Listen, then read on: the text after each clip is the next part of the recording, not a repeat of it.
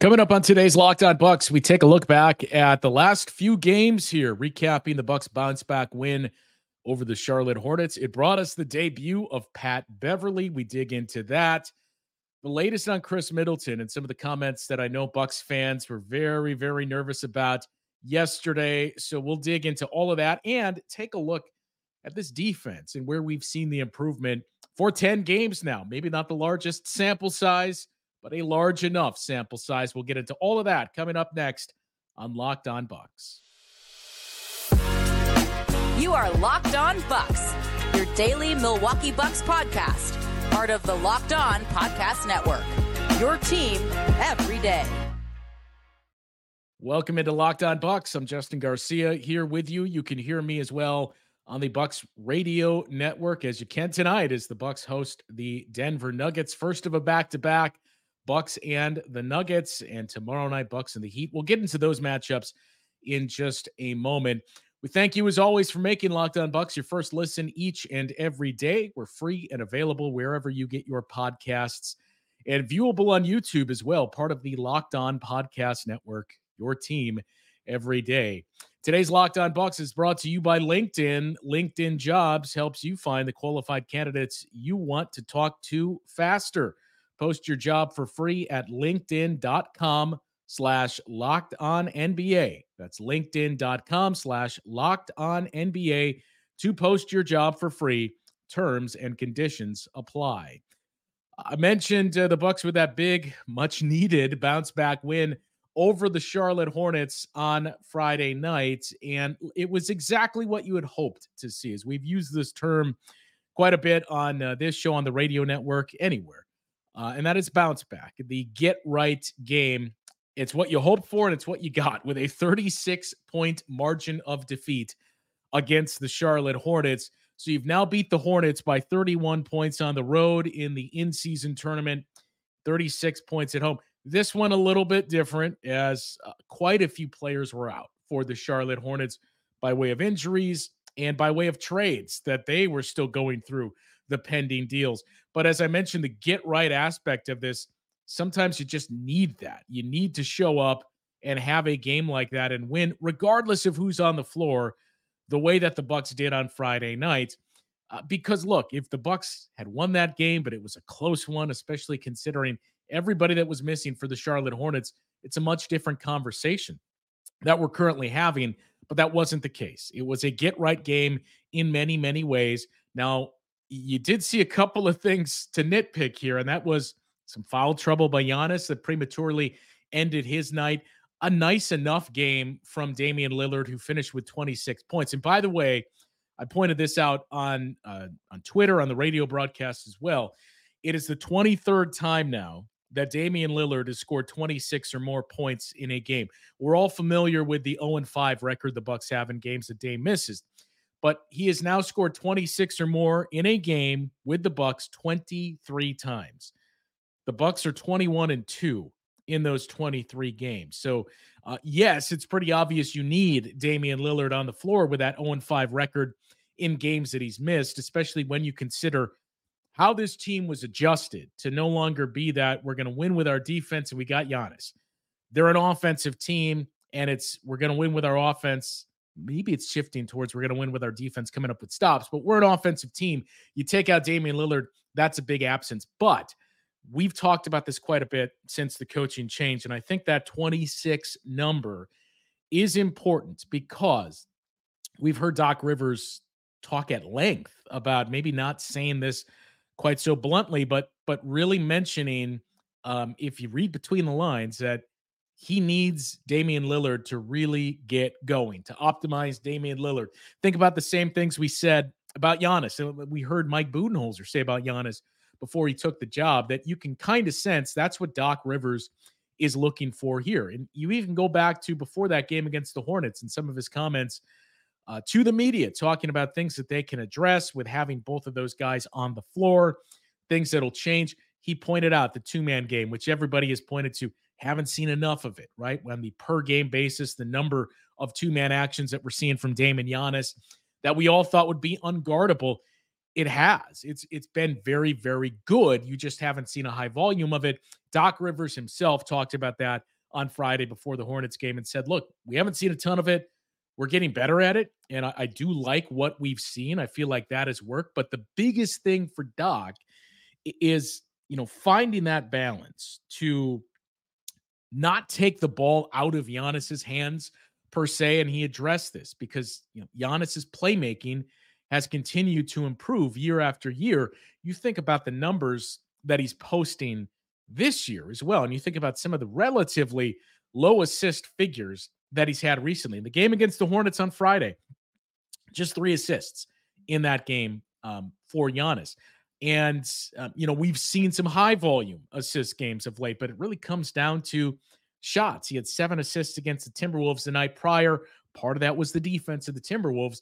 But Giannis's assist numbers, to me, what's most impressive about them is the fact that it has been, I know we talk about the offense being good and this being a good offensive team now, but it's been an up and down offense as we've seen for peaks and valleys throughout this season. And there's been a lot of missed shots that Giannis has had to deal with. So that, to me, is even more impressive when you think about the assist numbers of 6.3 assists per game for Giannis, right up there with Damian Lillard in terms of the team leaders, but the highest of his career as well. And, we've talked about the efficiency numbers, 61%, give or take, that Giannis is still shooting from the field this season, 65% on his 2-point attempts, highest of his career there as well.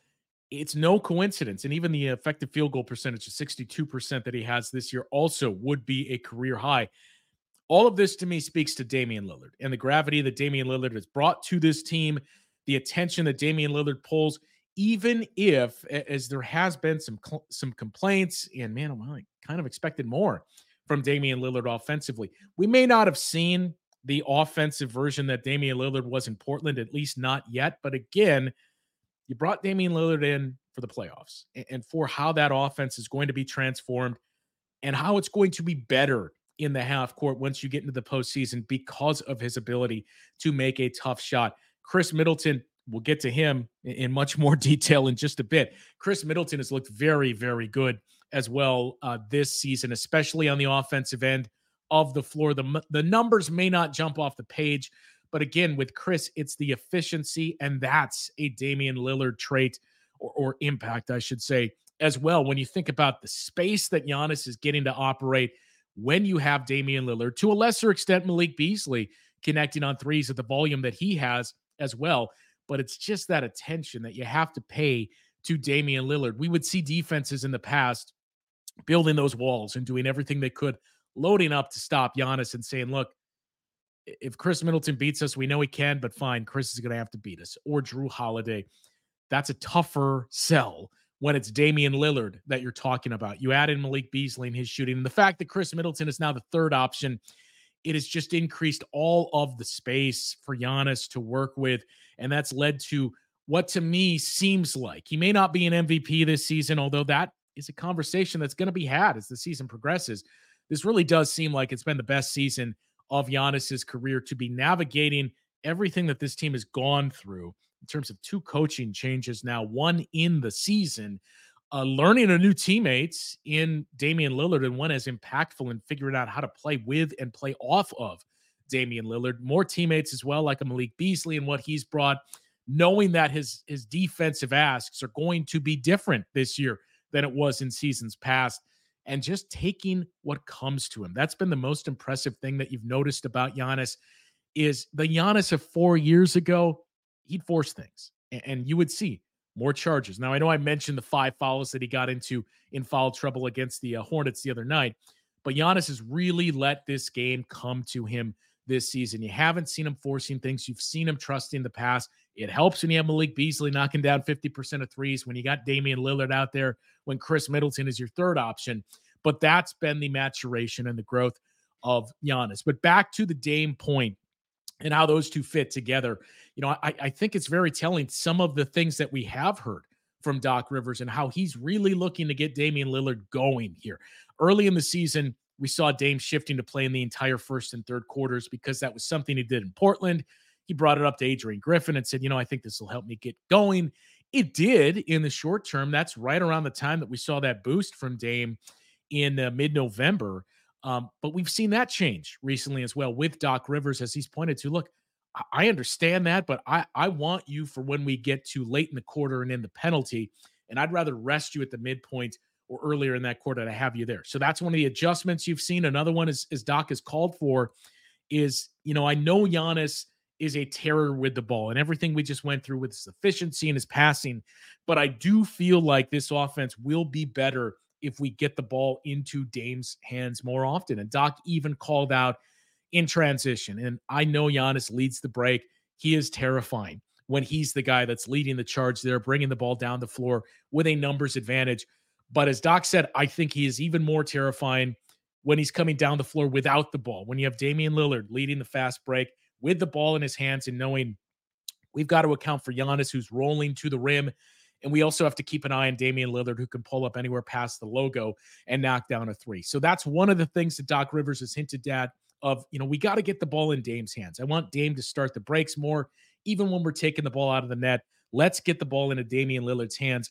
And I do think you're going to see more of those 26-point games and more of the optimized offense with Damian Lillard going forward.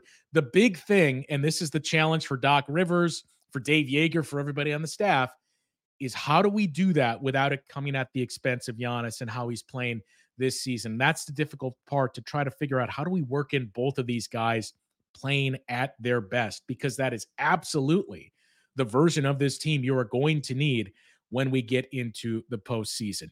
Now, we talked about the offense quite a bit there, but there is some more to point out. I do want to touch on the defense because we've long cautioned sample size is important.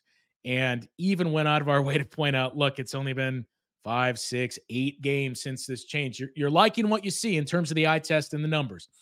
We've now reached 10 games. Is that enough? Maybe not, but it's a lot more. And I've referenced the Billy Donovan example of some coaches do view the season in 10-game segments.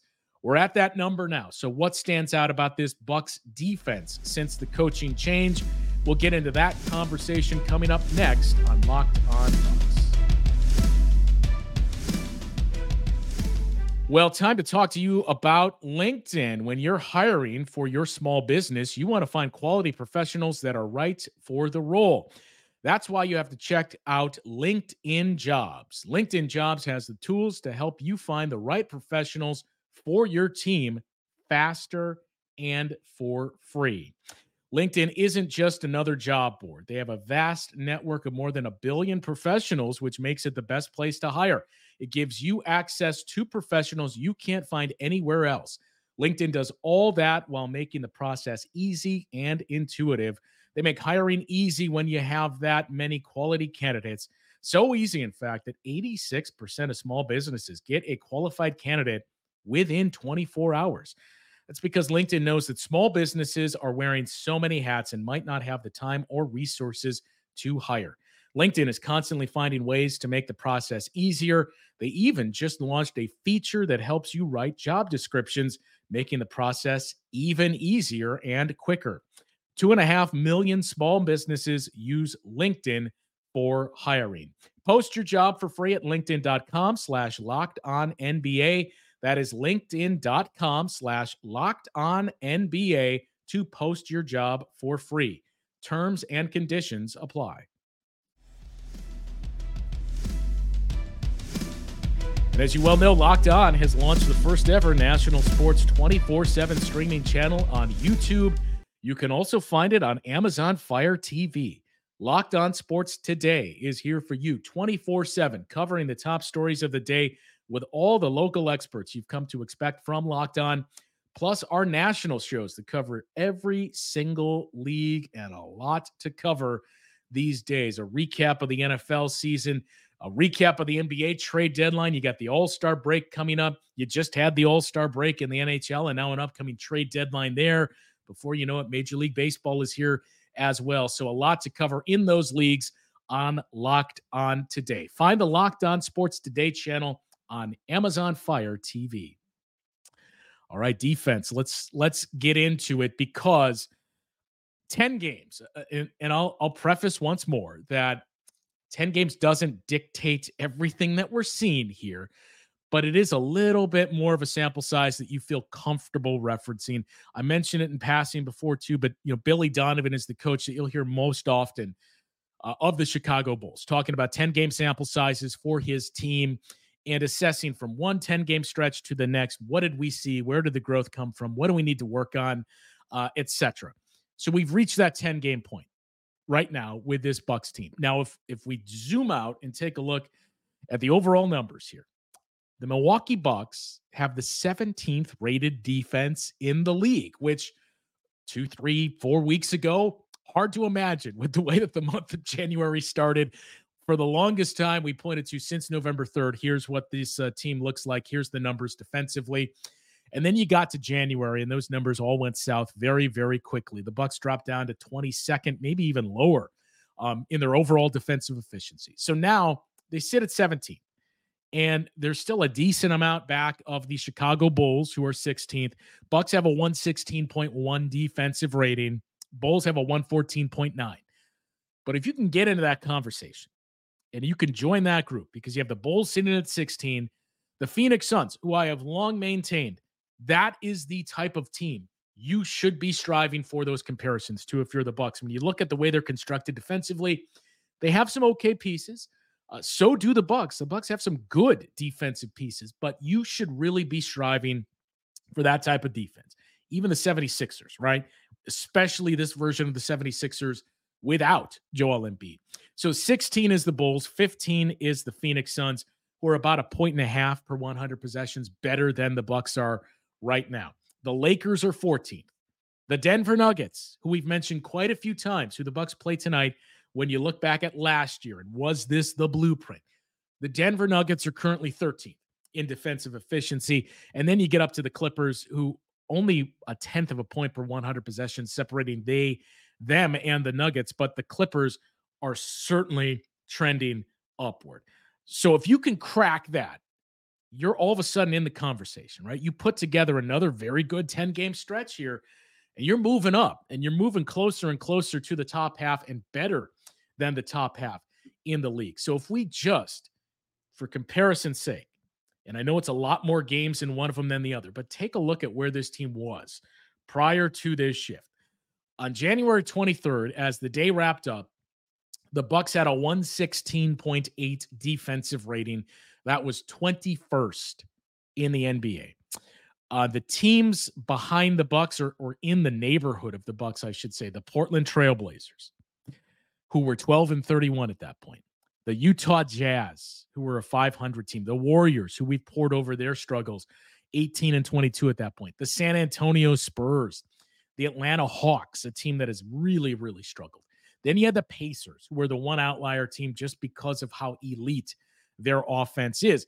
The Bucks offense right up there as well when you look at offensive efficiency. A 120.6 through that stretch, but a 116.8 defensive rating. So all told, you had the 21st rated defense and the second rated offense.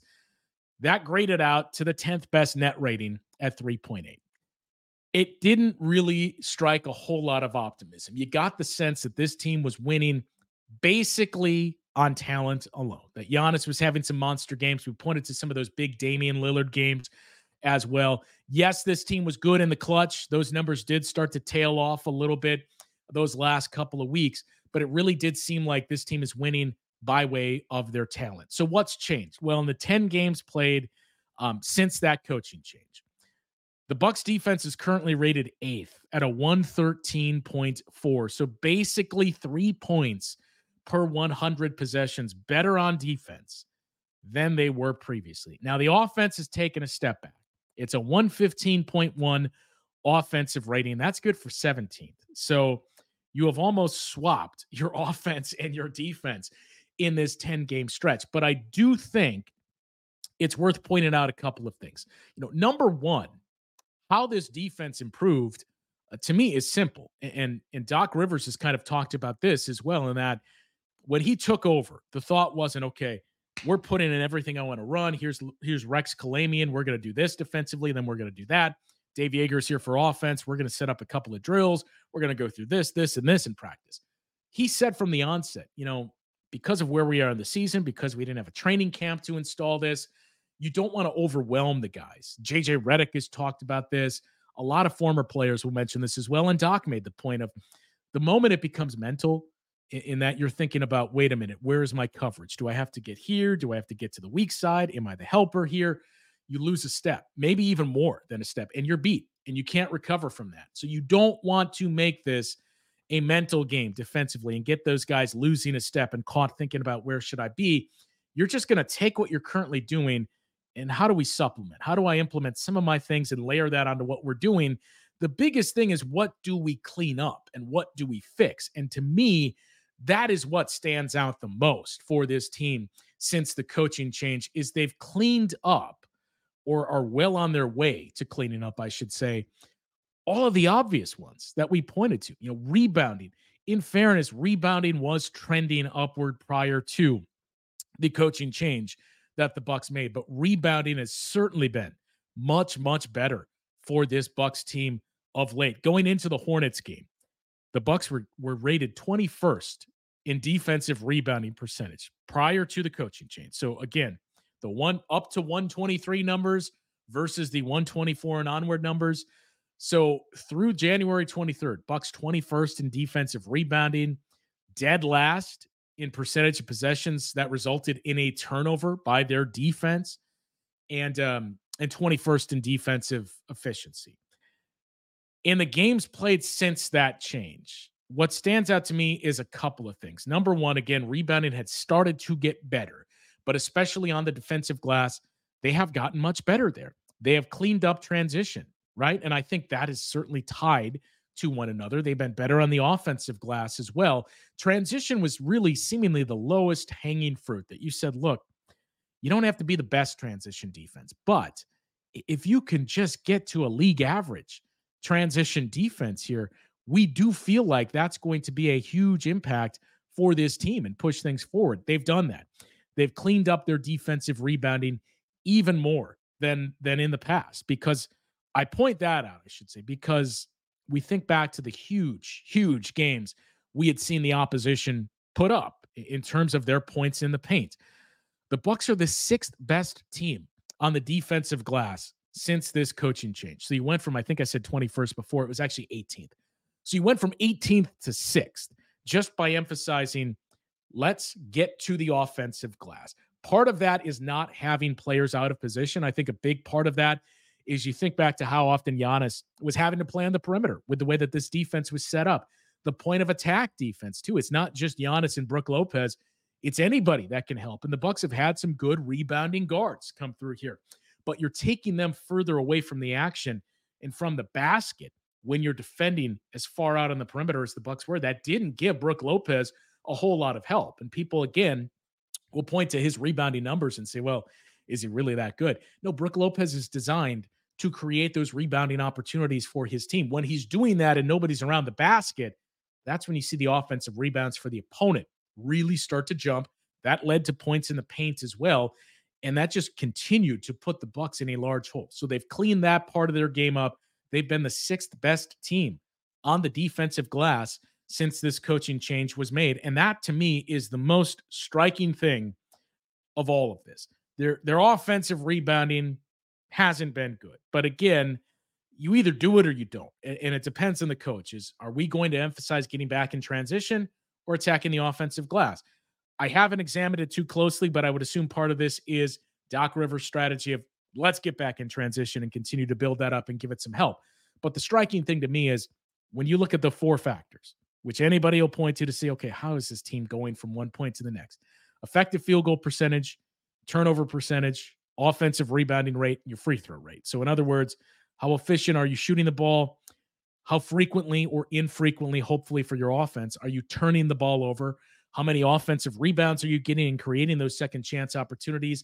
And how much are you getting to the free throw line? And vice versa for your defense as well. You don't want to put them at the line. You don't want to give them offensive rebounds. You do want to force turnovers, and you want a low effective field goal percentage. The Bucks are in the middle of the pack now defensively in all four of those metrics since this coaching change was made. 14th in opponent effective field goal percentage, 14th in turnover rate, which again, they were dead last. And now they're up to the middle of the pack, just better than league average. 6th best on the defensive glass and 15th in free throw rate. So they're not fouling as much as they were before, which is huge to take some of those points off the board as well. So we've mentioned low-hanging fruit quite a bit, but it really does seem as though in the interim of this coaching change, it's been Doc Rivers saying, let's just take care of this low-hanging fruit. We'll attack that and we'll get better. And then we continue to build on that stuff. And look, we pushed it up to 17th. We think we're going to keep pushing it up. Maybe we can finish the season 12th, 13th, somewhere around there. But we're going to make these subtle growths just by doing these easy things, grabbing that low-hanging fruit, and then we'll start to work on some stuff to see an even larger jump. That's what we've seen in these 10 games so far for the Bucks. I will get to the offense in the next break, but I do want to point out some more of the defense before we get to that. 6 of these 10 games that the Bucks have played, we know about the schedule and how challenging it's been. 6 of the 10 games have been against teams with a top 10 net rating. The Bucks are 2-4 in those games. Not terrible, not great. 3-3 would have been nice. 4-2 would have been better, but they're 2-4 in those games. And the defense has held up. It's not just, the Bucks, you look at that Hornets game and what they did. Look at the tougher games. In those 6 games against the top 10 teams, 116.4 defensive rating, that would be 10th best in the league during that stretch. So it matches the eye test, and the numbers back up everything that we're seeing with this Bucks team here. A lot of comments on the buyouts. We can touch on that in a moment, but I do want to mention Patrick Beverley and Khris Middleton, because there's a lot of chatter about Khris Middleton. The offense as a whole, too, that's been, not to say the misrepresented, but we'll point out, hey, the defense is looking good. I've seen a few people mention to me as well, the offense, not so much. Why aren't we mentioning that? We will take a look at the offense, what the biggest issue has been for that group since the coaching change, the debut of Pat Beverley, and more on the final segment of Locked On Bucks coming up after the break.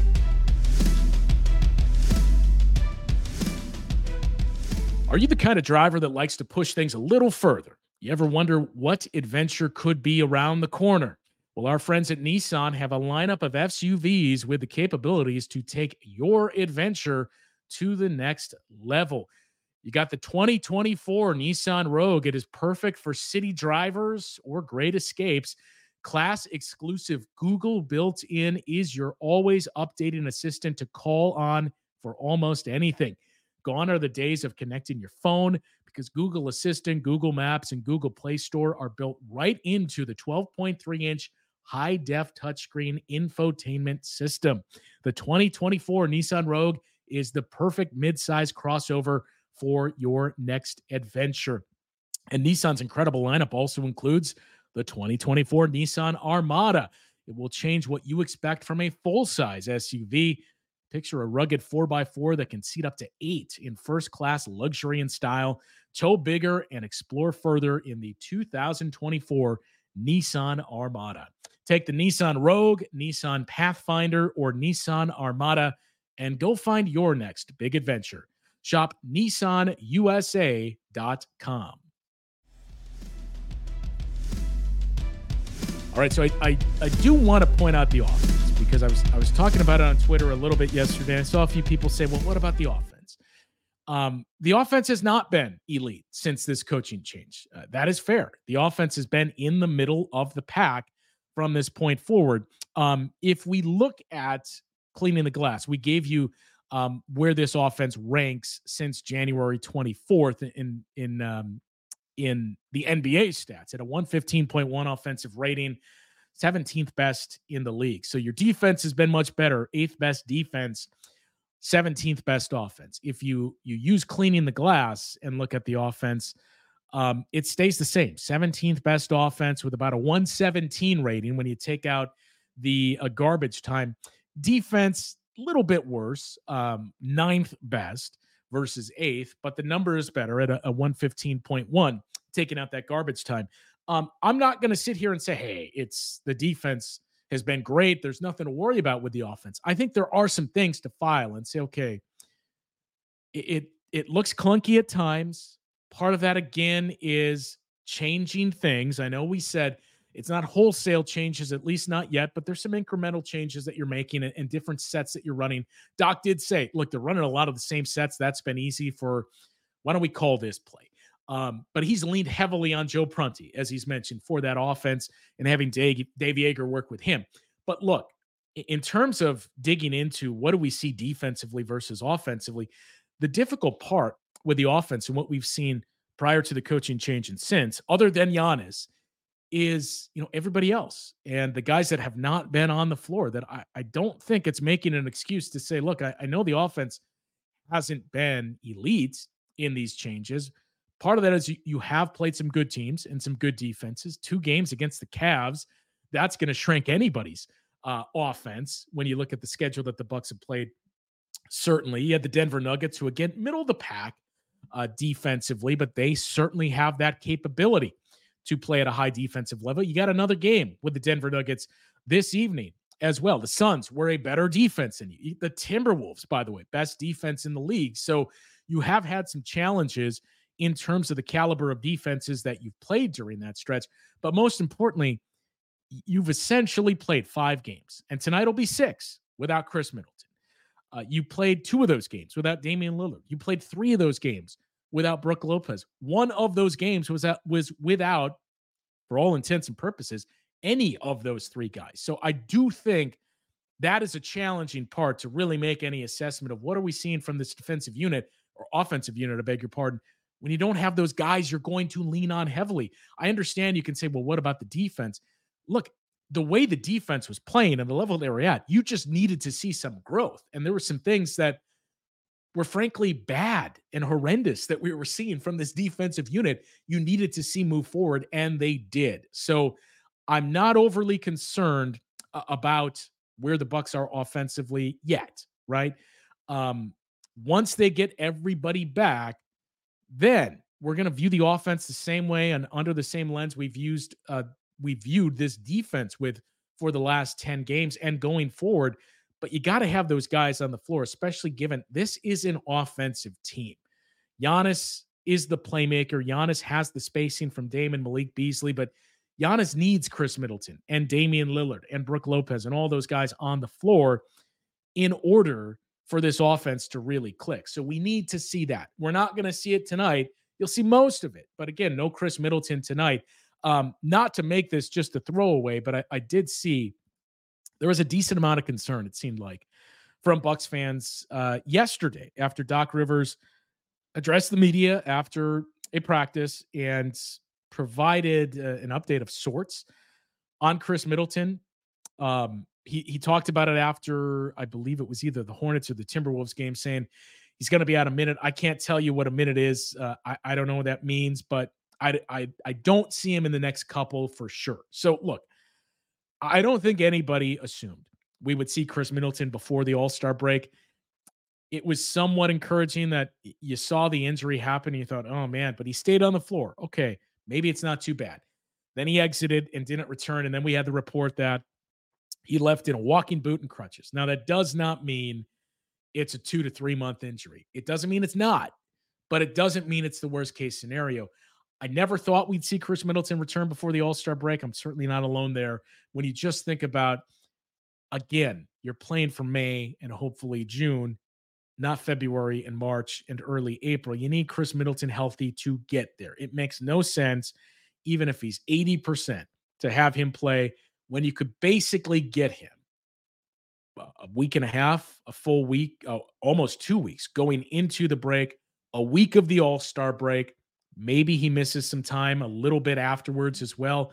If it's a month-long injury that you're looking at for Khris Middleton, it may be. Again, if it's a month-long injury, where it occurred, where he suffered that on the calendar is probably the best place for that to happen. Not in terms of the schedule that you had with the caliber of opponents that you had, but just the way the schedule breaks out. That's probably the best place for it to happen. If it's more than that, I think you only get really leery if this is going to be a very, very lengthy injury. If this is going to be an 8-week injury or more, then you're a little more cautious of, okay, what does this mean for his timeline and for getting him back up to speed? Because that's the thing that we witnessed with Jay Crowder too. It was not just getting Jay Crowder back on the floor. was getting that version of Jay Crowder back. So just getting Khris Middleton healthy and back, that's the important part. Doc Rivers saying, I have no timeline on him. Again, I don't take that as the worst case scenario or the worst news possible, because with injuries like that, if you're going to wait for things to go down, maybe you don't know the severity just yet. Could be 2 weeks. It could be 4 weeks. It could mean it's bad, but it doesn't mean line is, hey, this is the worst case scenario for the Bucks. So that's really the only update that we have tonight's game. But it does seem that's going to be the only injury that the Bucks do have in this game tonight against the Denver Nuggets. So Giannis and Dame both listed as probable. Khris Middleton is listed as out. For the Denver Nuggets, Cantivius Caldwell-Pope is questionable with hamstring tightness. Michael Porter Jr. was on the injury report, though he is probable. So a relatively healthy Denver Nuggets team as well. And it was a very good game last time these two teams faced off. So the rematch at home should be a good one once again, even though the Bucks have not had a whole lot of success against the Denver Nuggets at home or on the road the last couple of years, really since the emergence of Nikola Jokic. So a big one tonight. And again, it's part of this stretch the Bucks have had where they have played incredibly difficult teams. It doesn't let up either. You may catch a big break tomorrow with the Miami Heat, as I have not seen the latest. But obviously Jimmy Butler is away from the team. And then Terry Rozier left the game that the Heat played yesterday as well with an injury. So you may get a break there, and that you're catching a shorthanded Miami Heat team. And then you wrap up the first half of the schedule with the Memphis Grizzlies on the road. And as we mentioned on the show last week, you already got one of them. That game against the Hornets and the game against the Grizzlies are two games that you certainly circle and say, look, we got to get these. You don't want to look past your opponent. You don't want to take them lightly. We get all that. But we got to get these with the schedule that's around us, with the Timberwolves, with the Denver Nuggets, with that 5-game roader that we just came off of. Coming out of the All-Star break as well, it's another challenging schedule for the Bucks when you open up that second half schedule with the Minnesota Timberwolves on the road. And then at the Philadelphia 76ers, you won't have Joel Embiid in that game, but you may still have Tyrese Maxey and others to contend with before finally 2 more games with the Hornets to wrap up the month. So those 3 games against the Hornets in this Memphis Grizzlies game, for everything on your schedule in this month of February, those are circle the calendar games of, we got to get this one. And you got to be healthy. So we'll continue to monitor the offense and the progress that we see there as this offense gets more and more healthy. But my takeaway is you should be liking what you're seeing defensively from this unit. Frustrating games for sure on that road trip. Overall, I liked what I saw in that 5-game stretch. And I think really the Blazers game was the only game you left shaking your head saying, man, how did we not get that game? The others were understandable. Losing the opener on the road in Denver with your new coach and against a Nuggets team that, as Doc Rivers said after the game, Giannis and Dame, those clutch situations, they've played in these together, 40 times, 30 times?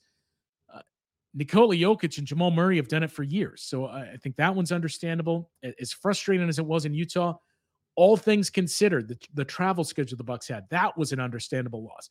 Phoenix, with the lack of firepower that you had, that was understandable. It was really just Portland that you left shaking your head on. So I do like what we're seeing defensively from this team, and now it's just a matter of getting the same from your offense moving forward. We'll be back with the post-game show tonight to recap the Bucks and the Denver Nuggets, and another one tomorrow. Again, a back-to-back tomorrow with the Miami Heat, so the post-game show for that one as well. I believe the post-game tonight is going to be Camille and Frank, and the post-game for the Heat game will be myself and Frank, so stick around for those. And then your final game in that first half on the road in Memphis against the Grizzlies. So a lot to dig into here for the next couple of days on Locked On Bucks. My thanks to everybody for joining us on this show today. Got some other things planned for the All-Star break, which is just under a week away, that Camille and I have been discussing, with a lot more interaction from you guys as well. So stay tuned for that. But the post-game recap of the Bucks and the Nuggets is your next show. You can find that tomorrow morning from Camille and Frank.